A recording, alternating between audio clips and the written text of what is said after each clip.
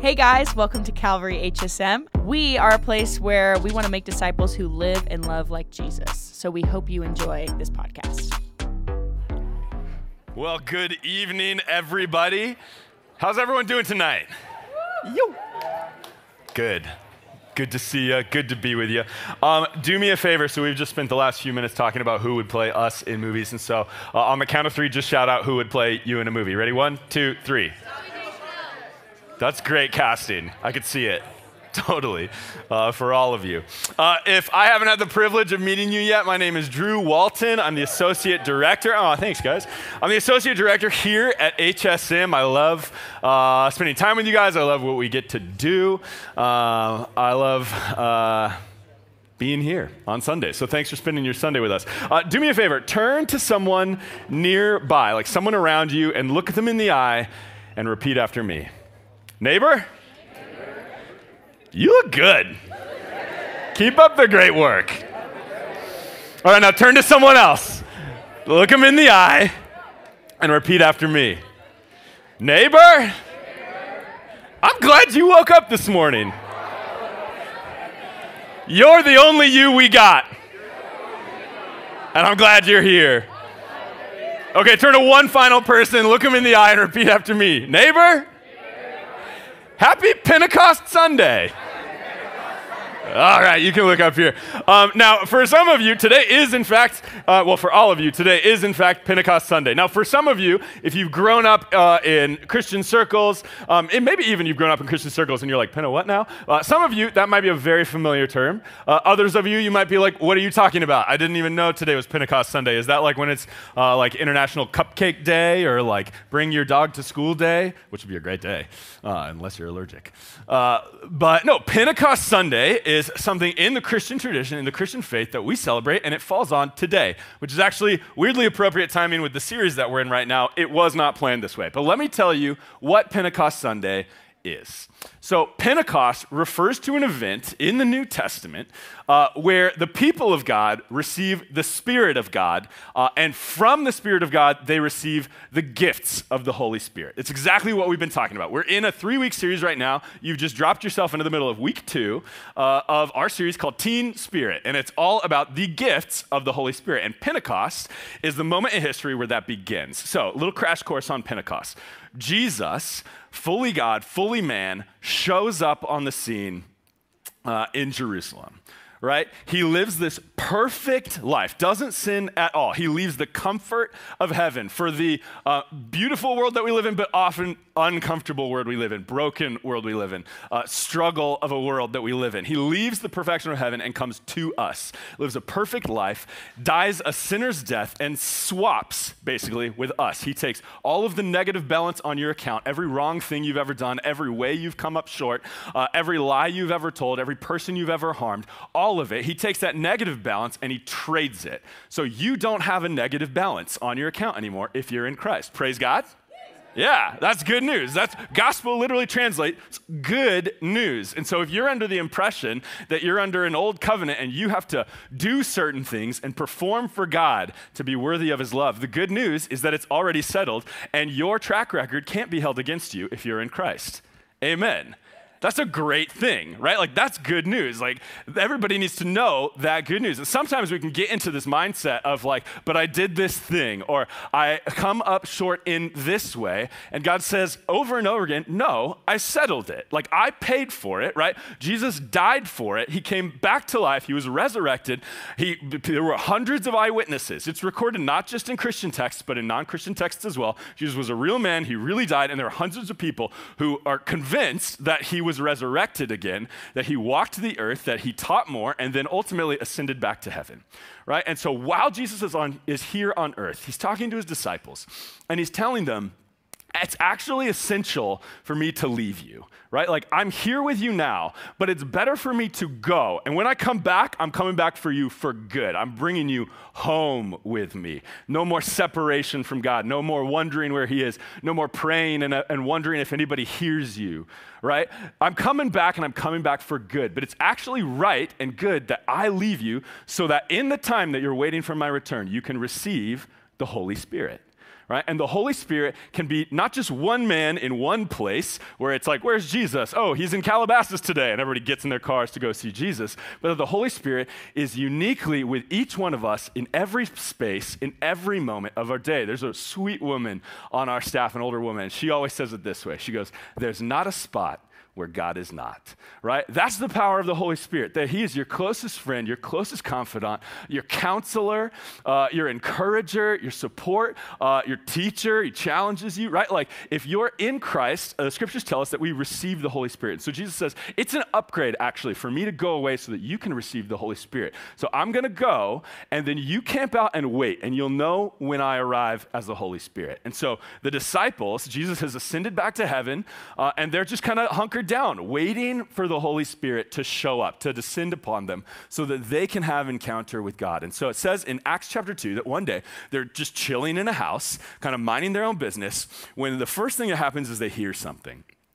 It says they hear the roar of what sounds like rushing water. I don't know if you've ever been somewhere and heard a sound that like doesn't feel like it fits there, but it's kind of jarring, it's kind of alarming, it's a little disorienting. So they're in a house, in a city, and they start to hear what sounds like rushing water moving through the house. So first they hear, then they see something. And what they see, it says it looks like flames in the air above them. Like it's almost as if the air in the room catches fire. And then it says that the flames separate into individual tongues of flame, or like basically just individual flames. And it says they separate and they descend on each person in the room.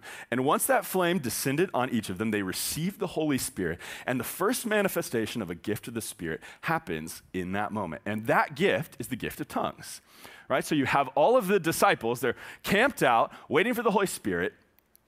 They've just like experienced this incredible couple of years with Jesus, and then this just like devastating loss of like he was with us and then he was executed and he was dead. And what does that mean for everything we've been doing, everything that we put our future in? And then the greatest surprise of all, he's actually not dead anymore. He's back again and he's left, and we've got good news to share with people. And it says that the first gift of the Spirit that manifests is the Holy Spirit comes on each of them. They receive the Spirit of God and they start speaking languages that they never spoke from birth and that they never took a class to study, right? Suddenly they just have the ability to speak a language that was moments before completely foreign to them.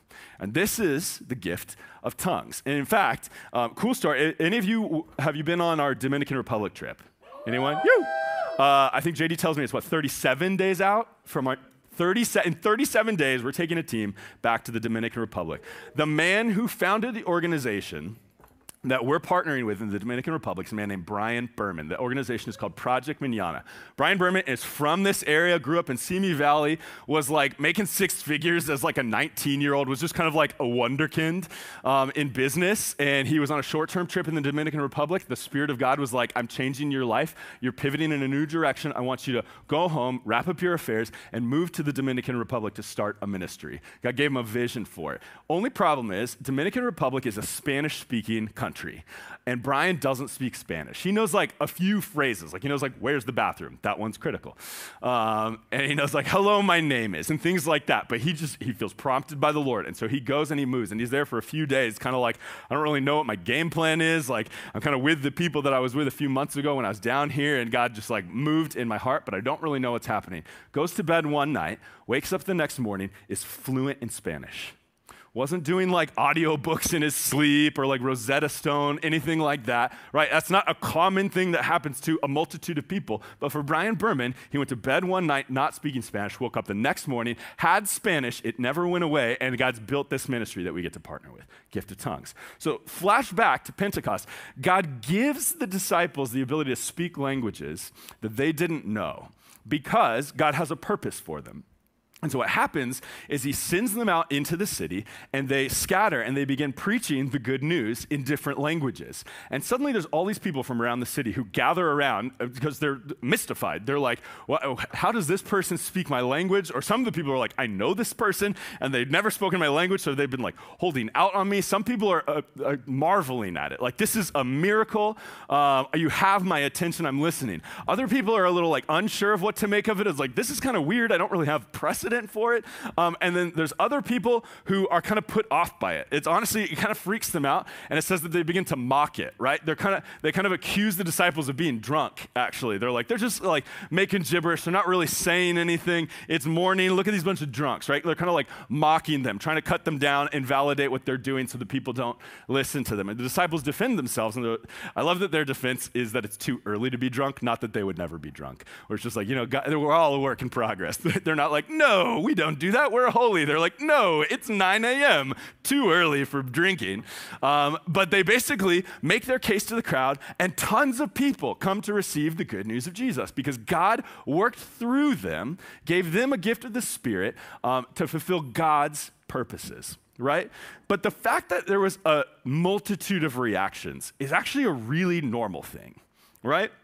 The fact that there are some people who maybe they're just like don't believe in anything, right? Like maybe there's some people around that they're like, they would have considered themselves like atheists or agnostic, and they're like, I don't claim to know what I believe, or I don't believe that there's anything beyond what we can like categorize or like touch or feel or examine, like kind of scientific method. If it doesn't fit in that box, I'm not believing it, right? And then suddenly they're confronted with this thing where it's like, this doesn't fit in the box. And so the big question is this for real? Like what's going on? Are they faking? Are they drunk? Is there really something supernatural that I haven't considered before, right? And at the same time, there's probably people from other belief backgrounds who are there, and they're like, I have my belief about how the spiritual world works, about how the divine operates, and this is like kind of like a new category. This isn't what I've grown up learning about. This isn't familiar to me, and like, what is this? And the big question is this for real? How do I know if this is a hoax, if this is truth, if this is just too much alcohol? Like, what's going on? And then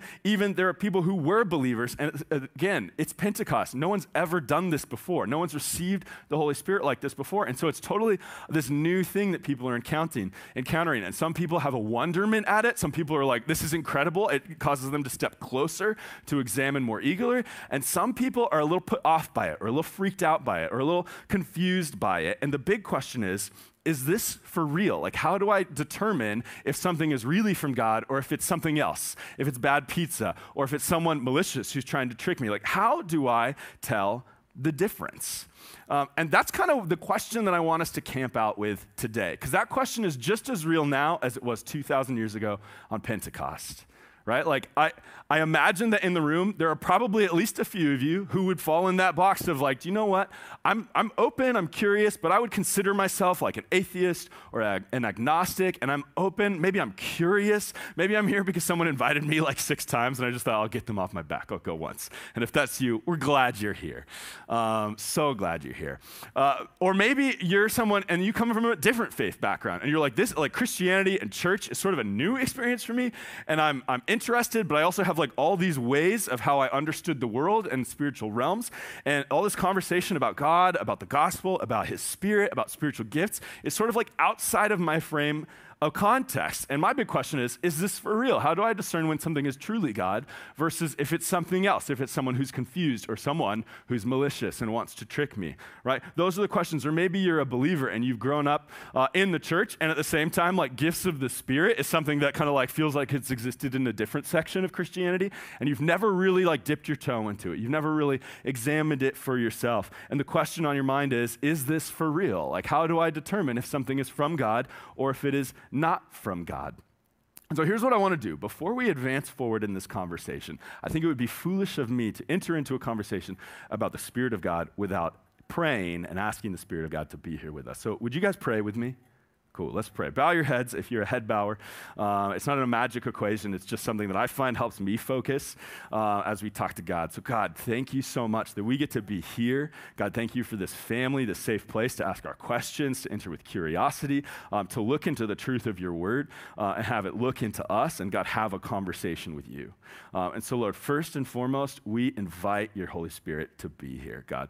We don't want to just talk about you. We want to talk with you tonight. We want to be in dialogue with you tonight. And so God, we pray that your Spirit would fall fresh on this room in a new way, that you'd be moving amongst us, God, that you would cut through confusion and speak clearly. God, that you'd be speaking to us things that you want us to know and moving in our hearts. And so Lord, we anticipate you. It's the most ancient desire you have since creating us is to meet with your people. And so would you meet with us here now? In Jesus' name, amen. So, Last week, Aaron kicked off the series. There's never a good time to pause for water.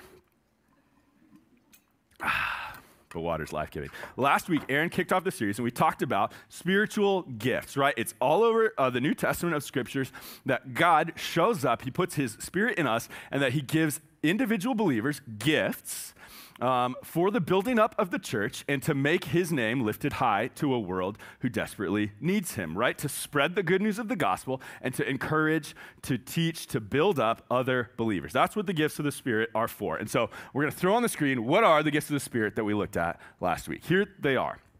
So I'm just going to crash course through these in case you weren't with us last week or in case you just need a reminder. So the first gift that's listed in the gifts of the Spirit is the gift of prophecy. Now, prophecy is something that maybe you've heard more about in like pop culture than in church, right? It's not something that we talk about a lot in the modern context. Maybe in certain churches you've been in a church and prophecy was like normal everyday conversation. Maybe you grew up in a church and no one ever talked about it. But it's not like wizards and crystal balls and all of that. Here's simply what biblical prophecy is. It is someone who can hear from God and speak to the people that God puts them in front of to convey the heart of God or the message of God. And so that could be God wants to speak into current situations in your life or into a community's life, or God wants to speak about future things so that we're not caught off guard or that we know what God is moving us towards. That's what prophecy is, right? And so some people have the spiritual gift of when they get alone with God in his word, in prayer, that God puts on their heart and on their minds a message to speak to someone or to speak to people, and that's the gift of prophecy. The next gift that we talked about is the gift of helps, right? People who just like have this supernatural ability to step in and see where they can be of service and a desire to do so, right? These are your people who are just like always looking for the place that they can serve, never seeking out fame or glory. They just want to come alongside you and help your life be better, help you get closer to God, help your circumstance that's been a challenge for you. Then this is a supernatural gift of God's Spirit that he gives people the eyes to be able to scan a room and say, I could be of most use over there. I could be of most encouragement over there, right? And that's a gift that God gives.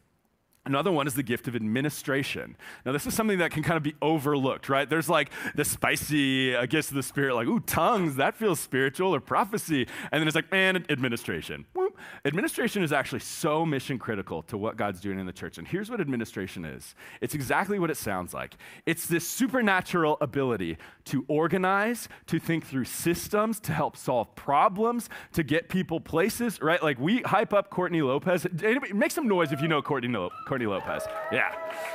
Courtney Lopez is amazing. She is the glue of HSM, and usually you won't see her here on a Sunday night. She does come on mission trips sometimes. She'll be at camp. She's part of our staff. We work with her week in and week out, day in and day out, and she is a humble servant, and she is hook, line, and sinker, the gifts of administration. If you've ever been to a camp, the reason that happened is because Courtney Lopez has the gift of administration and is great at her job. If you've ever been on a mission trip, the reason that was able to happen is because Courtney Lopez has a gift of administration. If you've ever been to a summer nights and had a barbecued burger, that's because Courtney Lopez is great at her job of administration and made it so that all the supplies were in place so that we could provide you with that, right? Like the gift of administration is actually mission critical to what the work is that God's doing in the church. And God says it's a spiritual gift. It's something that His Holy Spirit empowers people to do. The next gift is the gift of teaching. Some people are gifted to be able to open up God's word and speak it in such a way that you understand it, that God speaks to you through it, that it moves your heart, that it unlocks your understanding, that it shifts your perspective to be broader. Some people just have the spiritual gift of teaching. Other people have the gift of exhortation. Basically, if you've ever been in a situation, maybe you've been on a mission trip with us, maybe near the end of the small group year, or just in a room where we did affirmations, right? Exhortation is encouragement and calling forward the good that you see in people. Sometimes things that people don't know about themselves. To exhort someone is to lift them up. Did my mic just drop out? Can you hear me? Okay, cool.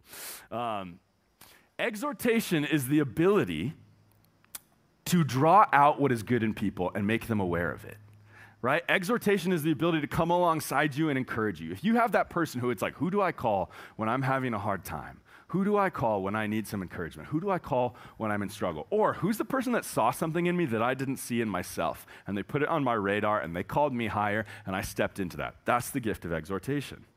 Some people have the gift of giving. Some people just know intuitively and have the resources where to give generously, right? That God would just like impress upon them, you know what, I have a purpose over here, and I've given you all of this resource, and I want you to give it here to fulfill my purposes. I could tell you, I've been a beneficiary of the gift of giving. I've been in seasons in life where I followed God into something that I believed he was calling me to do, and it did not seem like I was gonna be able to afford it, and I would get a phone call out of the blue. Hey, haven't talked to you forever, was praying, feel like God wanted me to give you X amount of money. That's so weird. That's the exact amount of money that I'm missing right now. Like, the gift of giving is a supernatural gift. Some people have it. Maybe you have it. Maybe you've just been prompted by the Lord, like, hey, give over here. Hey, pour into this community, pour into this person, solve this problem with your resources. That's the gift of giving. Some people have the gift of being apostles. Those are our missionaries, right? Like, those are the people whose calling is to go into a culture not their own, and they have the supernatural gift to connect with people who have a different background, who have different customs, different traditions, to connect heart to heart, mind to mind, and share the good news of Jesus with them. That is a spiritual gift. Some people have the gift of leadership.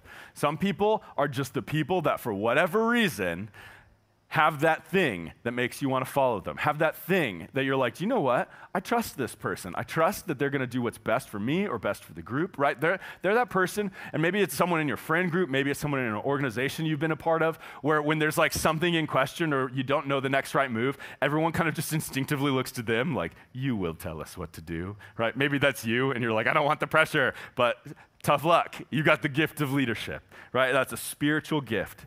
Some people have the gift of discerning or distinguishing between spirits, the supernatural ability to tell if something is, yes, this is true, this is in line with God's word, this is from God, or if something's a little fishy.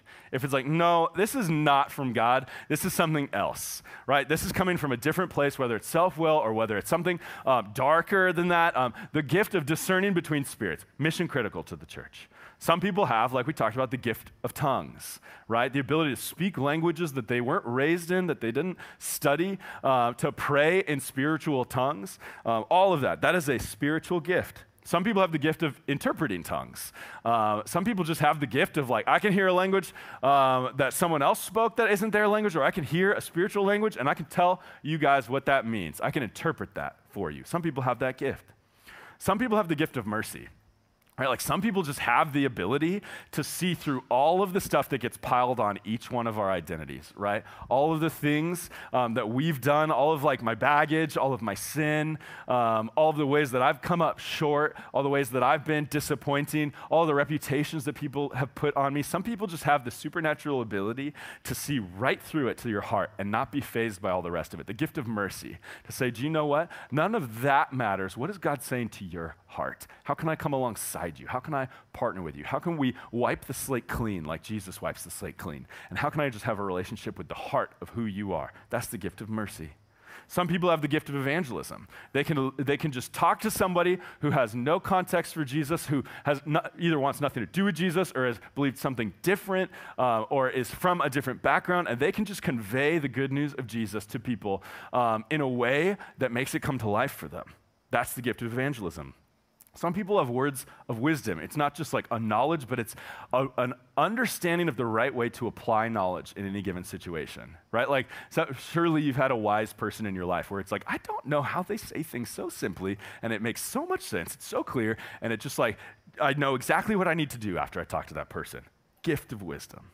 Right? Some people have words of knowledge. Sometimes that's study, right? Like some people just have like a supernatural passion to like dive into God's word and study it, chew on it, think through it, digest it. They can speak it back out to you. And some people have gifts of knowledge where it's like supernaturally they get information that there's no reason they should have. They'll know things about certain moments, about certain things going on that nobody would know, but God just gives that to them so that they can build up the body or lead people to Jesus. That's the gift of knowledge. Some people have the gift of faith. Some people just like have this like anchor in their heart that's just like, no matter how rocky the road is, no matter how choppy the water is in life, I know that God's going to come through. I have faith. I'm unwavering. And those are the people that can encourage and build each other, build other people's faith up through hard circumstances, the gift of faith. And the final gift that we talked about is the gift of healing. Literally supernatural healing, the ability to sense where God wants to heal, to come in, to ask in faith, to lay on hands, to pray, and to see God do miraculous things. I've witnessed healings. It's wild.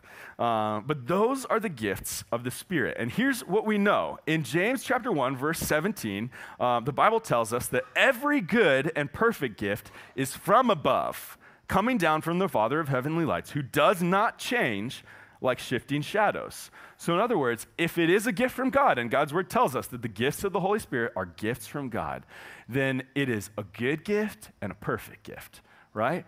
Regardless of how comfortable we feel with it, regardless of how much sense it makes to us, if it is a true gift from God, then it is good and it is perfect, right? To put it another way, some of the language we've used here at HSM before is this: God's gifts, used God's way, are only ever a blessing. Let me say that again. God's gift, if it's a gift from God, from heaven, it is good and it is perfect. If you use it the way that God designed it, God intended it, it will only ever bring blessing to your life and the people's lives around you. Now, when we take it and we try to bend it out of its design, bend it out of its intended purpose, that's when things can get wonky. When we try to take a gift of God and twist it for our own purposes, usually one of two things will happen. Either it will snap back and hurt us because we've been trying to bend it out of its shape, or it will snap forward and hurt other people. Right? When we take God's good gifts and we use them out of their intended design, we hurt ourselves and we hurt other people. But when we use God's gifts, God's way, it's only ever a good thing. It's only ever a blessing. And so when we get into the conversation about gifts of the Holy Spirit, I just want to acknowledge that the gifts of the Holy Spirit are good gifts. They're only ever good if they're used God's way. They'll only bring blessing into our community, into your lives.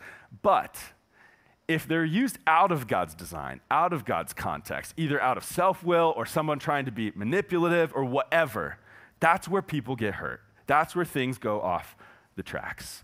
And so maybe you're in the room and you've just had like no experience of the Holy Spirit and you're like, I'm curious, this is interesting, I'm learning about this, and I'm glad you're here tonight. I'm glad you're along for the ride. I hope that this makes sense to you. I hope this speaks to you. Maybe you're in the room tonight and you've had experiences. Maybe you've experienced your own gifting in the Holy Spirit. Maybe you've been around other people or in communities that are gifted in the Holy Spirit. And for you, this far in your life, you've only ever had positive experiences. And to that, I say, praise God. That's a beautiful thing if you've only ever had positive experiences.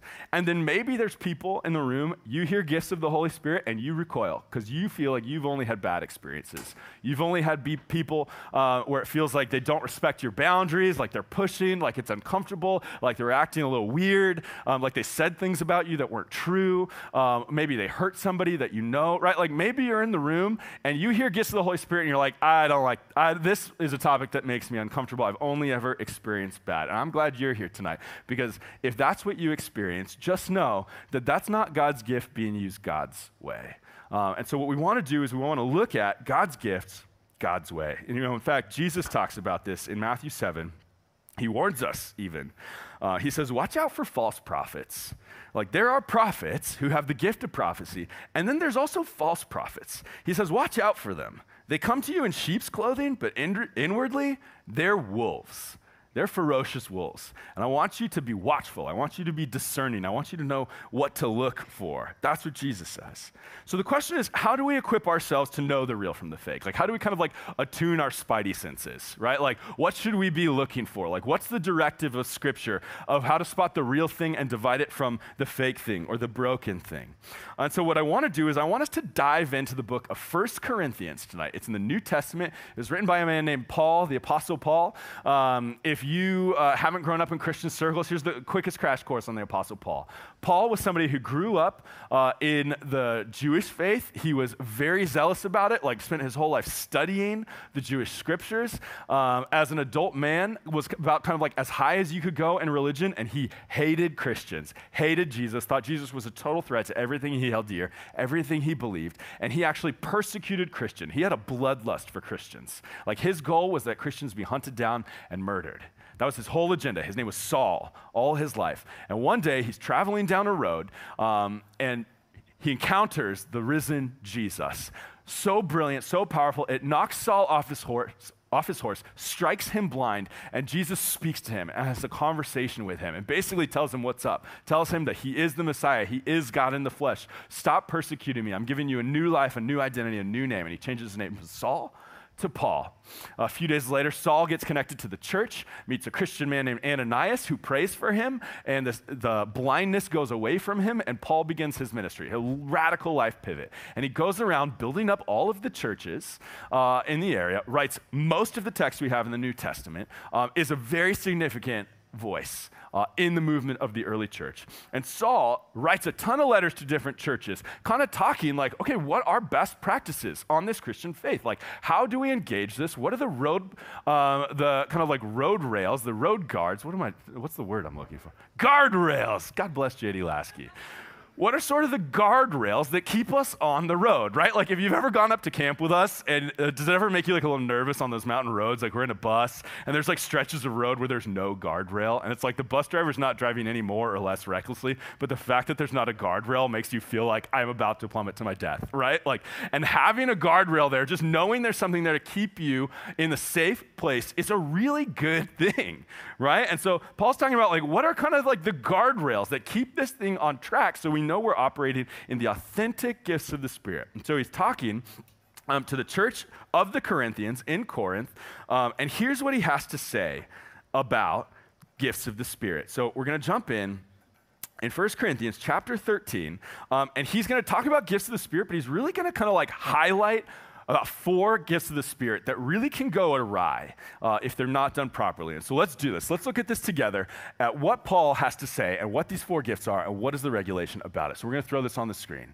Here's what he says. The first gift he's going to talk about is the first gift that we saw in Scripture. He says, if I speak in the tongues, spiritual gift of tongues, of men or evangelists. So he's saying this is the first gift where it can go really well. It can be an absolute blessing, or it can be really wonky. It can really off-put people. It can really screw up people's understanding. And so what is the guardrail that keeps it on the road? He says, if I speak in tongues of men or angels, but I do not have love. Like if I'm like, I got the gift of tongues, watch me go, but love is missing from the equation. Here's what he says. He says, I'm only a resounding gong or a clanging cymbal.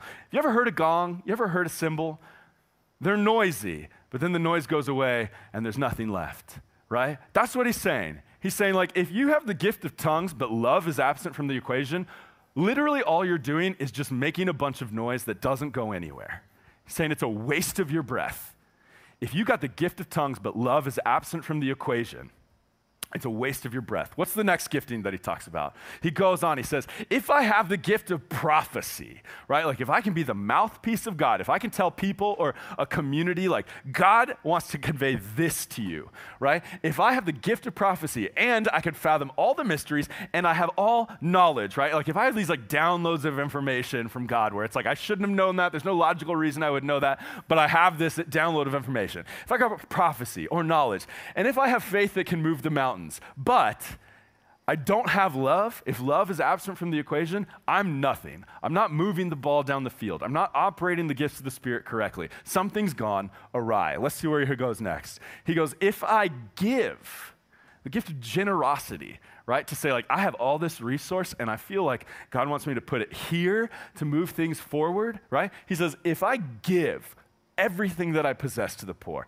and I give over my body to hardship so that I can boast, so that I can get the attention, so that I can get the praise, so that people will be like, wow, look at Drew, look how generous he is. Wow, look at Drew, look at what a sacrificial servant he is. If my end goal is me, something's gone terribly wrong. He says, if I give over my body hardship so that I can boast, but I don't have love, I'm not gaining anything from that equation.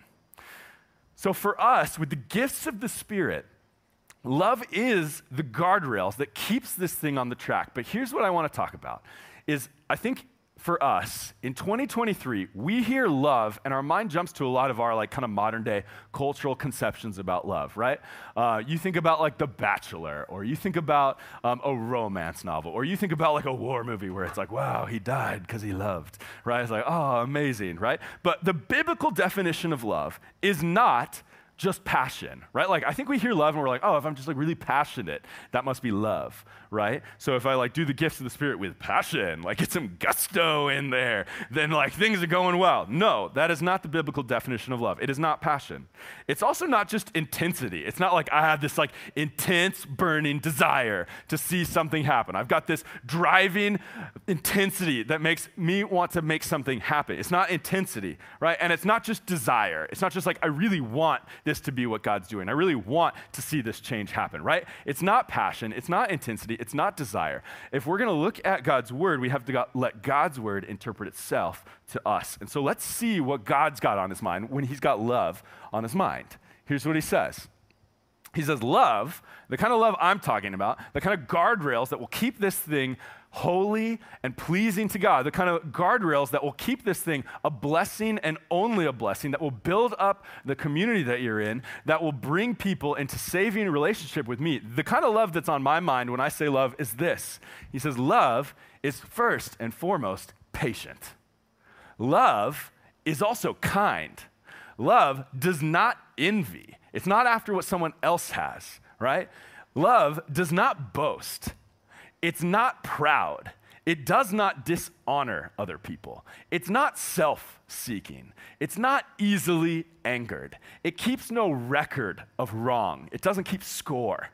Love does not delight in evil, but it rejoices with the truth. It always protects, it always trusts, it always hopes, and it always perseveres. He goes on. Here's what he says.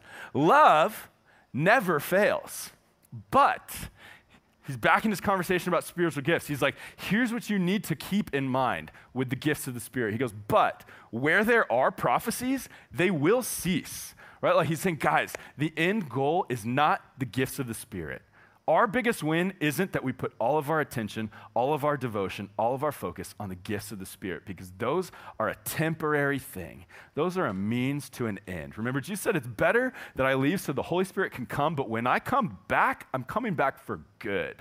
Eternal unity. And when that day comes, there is no need for the gifts of the Spirit anymore, because we have perfect, restored relationship with God. So he says, don't get caught in the weeds. Don't lose the forest for the trees. The gifts of the Spirit are for right now, and they're good. They're for the building up of the body, but it's not the ultimate goal. It's not where we're going. He says, where there are prophecies, they will cease.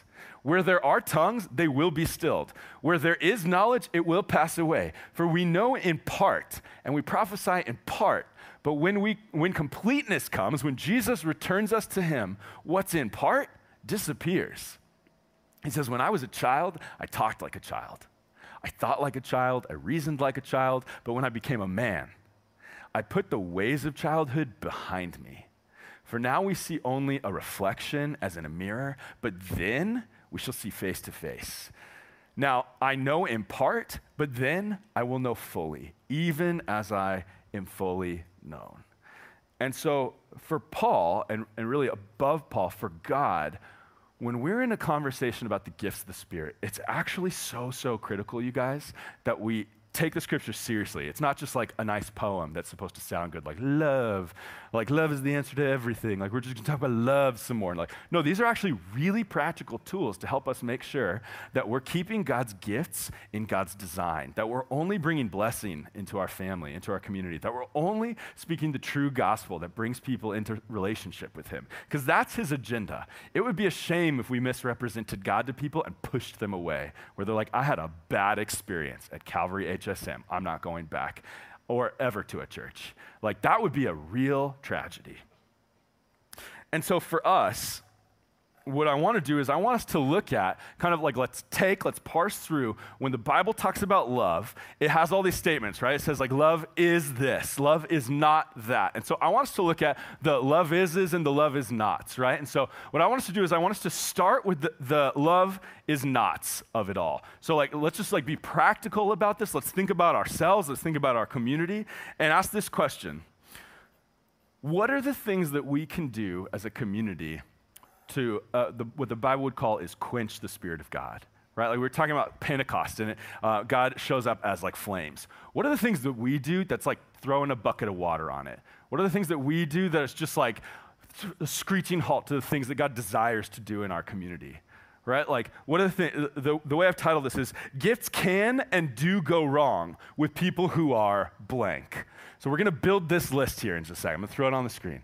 Gifts can and do go wrong with people who are. So in other words, what would it look like for us to do things that quench the Spirit of God? What would it look like for us? What are the behaviors from this definition in 1 Corinthians of love? What are the things that we could do to stop what God's trying to do in our community? And to take it a step further, what are the things that it would look like if we did these things, or if we just like allowed these things in our midst? These are the things that would actually take us from the body of Christ, right? The hands and feet of Jesus, taking love to the world. What are the things where we would forsake that and we would become an abusive religious cult if we just like embraced these things or left these things unchecked? And so here's the list. The first thing on that list is if we just took it as not a big deal and we just allowed ourselves to be envious. Like if you just let envy take root in your heart and try to operate as if you're operating in the Spirit of God, something's gone wrong. Right? Like, and that's not to say that that never creeps up, right? Because we're human, right? All of these things that we're about to list are things that will pop up in our lives. It's how we respond to them. It's what's the trajectory of our growth. But if we are a people where we just allow it to run rampant, that we desire what other people have at any cost, right? Like jealousy is like, I'm afraid that someone's going to take this thing from me. Envy is, I want what someone else has, right? If we allow envy in our community, if we allow pride to just be part of who we are, and I'm not talking pride like I worked really hard, I struggled, I overcame an obstacle, and I'm proud of the work that I did. That's not the pride we're talking about. We're talking about the pride that lifts ourselves up while pushing other people down. We're talking about the pride that will not admit when we're wrong. Like when I know that I'm wrong and I just will not give an inch, I will not show defeat, that pride is ugly and that will quench the Spirit of God. If we try to operate in the gifts of the Spirit, we will hurt ourselves and hurt other people if that's something that just goes unchecked. The next thing is if we're disrespectful, if we just allow disrespect, if we're people who say bad things about our brothers and sisters, who say bad things about people who wander in here curious, right? Like if we're just disrespectful, if we can't respect authorities in our life, right? Maybe you're someone who you have lived your life and you have had bad authorities over you, and that's heartbreaking. But the thing is that all authority isn't bad because you got saddled with someone who was bad. It's how do we find healthy authority and how do we have a good position with it in our life? We can't just allow disrespect to be part of who we are. We'll hurt people around us. We'll push people away from Jesus. We can't be self-seeking.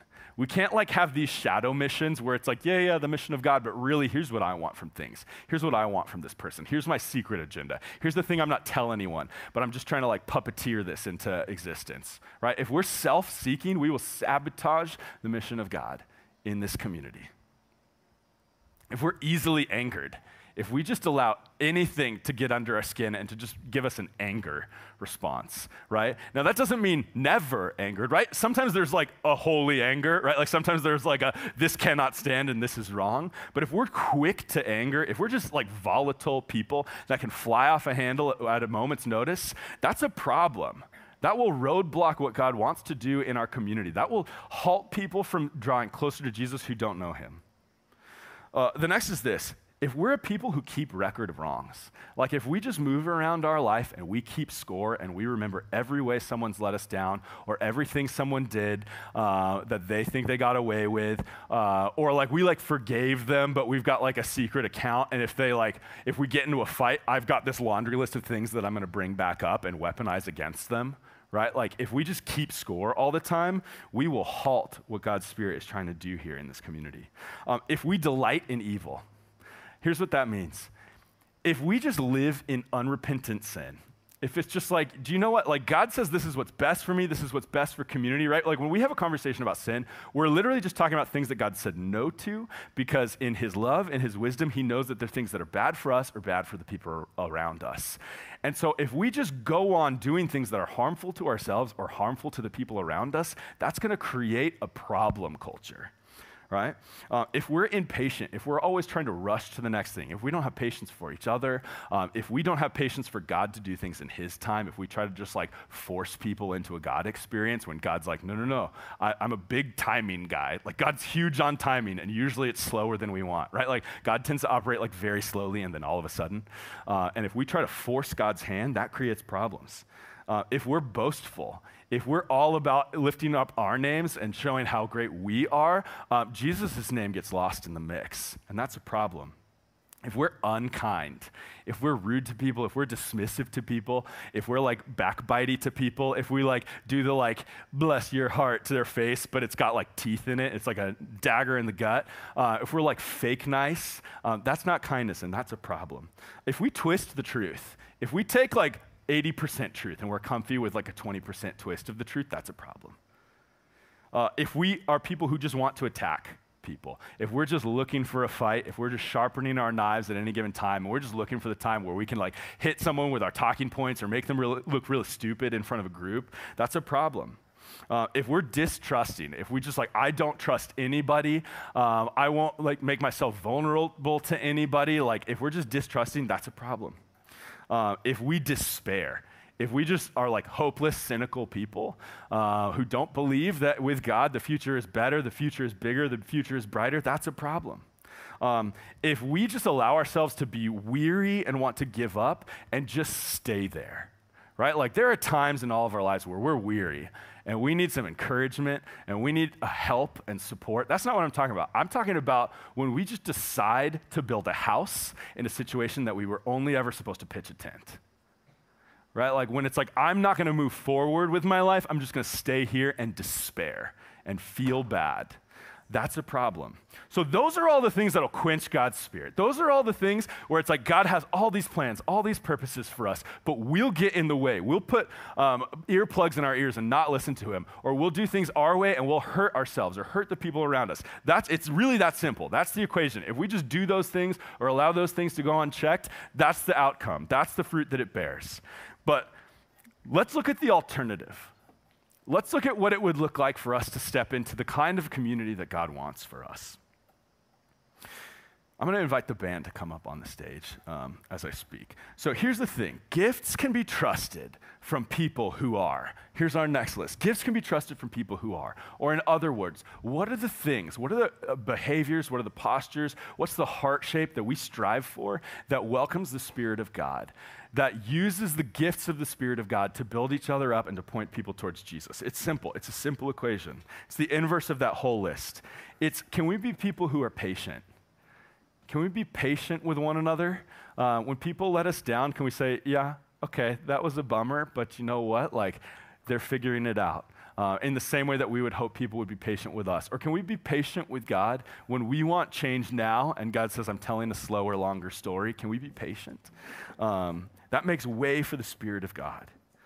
When we're kind, when we're not mean to people that most people are mean to, when we take time for somebody who can't do anything for us, when we have an encouraging word for someone, when we notice someone who's not in our normal crew, and it's kind of like, oh, am I going to talk to that person, or am I just going to like play it safe and stick with my crew? If we cultivate kindness, we make way for the Spirit of God to do things in our community. When we rejoice in the truth, right? Maybe you've heard this before. Facts are friends, right? Like we don't need to avoid true things. We don't need to avoid the reality of the situation. We don't need to twist things so that we can be like insulated and more comfortable with things. We embrace the truth. Whether it hurts or whether it's really freeing, facts are friends, and we rejoice in just knowing, right? When somebody confesses something to you, that's not supposed to send you off into a tantrum of like, I didn't know that about you. How could you betray me? How could you lie? Facts are friends. It's okay, thank you for telling me. How can I partner with you? How can we move forward in this together? I'm not put off by what you just shared with me. We delight in the truth. Love always protects, and we should be people who always protect, who are always looking out for each other's best interests, who are protecting each other's minds, who are protecting each other's hearts, who are protecting each other's bodies, who are protecting each other's reputations. If someone tries to slander someone who's not there to defend themselves, we protect. We step in and say, do you know what? We shouldn't be having this conversation right now. Do you know what? I don't think you have all the facts. Do you know what? I wouldn't want someone to speak about me like this if I wasn't in the room. We protect. We trust. We trust that God's doing something, even when we don't see the road ahead. We trust each other, right? We say, I'm going to make myself vulnerable to you. I'm going to entrust you with this thing that's going on in my life. I'm going to entrust you with this thing that's going on in my heart, right? We trust people. And we don't just that's not just like self-disclosure to everybody where we overshare, but we have to be in trusting community. We hope. We believe that the future can be bigger and better and brighter with Jesus, that he has plans to prosper us and not to harm us. Plans to prosper the person to your right and not to harm them. Plans to prosper the person to your left and not to harm them, that God is doing something good. We trust. We hope. We persevere. We got to be people who have grit. We say, you know what? Life is tough, and my goal is to move through it with thick skin and a soft heart. I'm not going to become jaded. I'm not going to become cynical. I'm not going to become bitter. I'm going to keep moving forward, and I'm going to get through it with my God and with my community. We're people who are content. We're not jealous. We're not trying to have what someone else has. What we have is enough, and we're grateful for it. We're people who don't just try to magnetize all the attention to ourselves all the time, that we can actually come up for air and see the other people around us, that it's not just a me show at every moment. We're people who are humble, right? Who can serve, who can make it not about us, who can look at people, who can ask for help, who can admit when we're wrong. We're humble. We're respectful. We speak highly of other people. We don't speak slander of other people. We're selfless. It's not about what I can get out of this. It's not about what I want from you. It's about what I want for you. That's the kind of community that we want to be. We're peaceful. When things are stormy, we drop anchor, we get calm, we get quiet, we get in God's word, we pray, we get in community, and we weather the storms. We are peaceful people. We're forgiving. We do not keep score. We wipe the slate clean day after day because that's what Jesus does. We don't hold it against someone. Someone walks in that back door next Sunday and you know something about them that makes you feel better than them, you lay that down on the ground. That's not for you. You don't pick that back up. We forgive. And finally, we're honest. We don't say things about God that aren't true. He doesn't need us to be his PR. He doesn't need us to twist things. He doesn't need us to lie. It would be better to stay silent than to tell a lie, even if you're just disclosing things about yourself. We are honest people. That's what we strive through. But here's the thing, is all these things that I've described, I just described Jesus, and you might be hearing that and you're like, that's very inspiring, but I'm a human and I fail and I can't do that perfectly. But we're not after perfection. We're looking at what is the pattern of your life? What's the progress of your life? Is your life pointing at these things? Are we growing in love? Are we moving in love? Patterns over perfection. Because it's a journey. We're not there yet. But at the end of the day, the gifts of the Holy Spirit will always produce the fruit of the Spirit in our lives, in our community. The fruit of the Spirit is love, it's joy, it's peace, it's patience, it's kindness, it's goodness, it's gentleness, it's faithfulness, and it's self-control. And we need that in our lives, and the world needs that in their midst. And when we step forward in love, that's what we step into. So we're going to worship, but would you pray with me? And we'll turn our attention back to the Spirit of God who deserves it. Jesus, thank you so much that you're a God who loves us, that you forgive us, that you don't keep score against us. God, that you've redeemed us, that you have plans for us, that you have purpose for us. God, that you've given us your Spirit, that you've chosen gifts for us. God, would you help us to know what they are, to discern what they are, to step forward into them.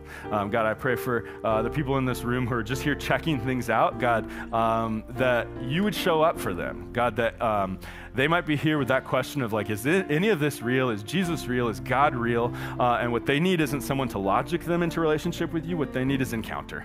And so God, would you show up in their experience? Would you introduce themselves to you like you've done for all of us? It's what you love to do. And so Lord, would you receive our praise? Would you receive our worship? Would you posture our hearts towards you? We love you and we're humbled and we're grateful and we want to be a house of love because it's your house. We pray in Jesus' name. Thanks so much for joining us here on the Calvary HSM podcast. We would would love if you could connect with us on social media using the handle at CalvaryHSM805 on Instagram or going to our website, calvarywestlake.org/HSM. We always have fun things going on, and we want you to be a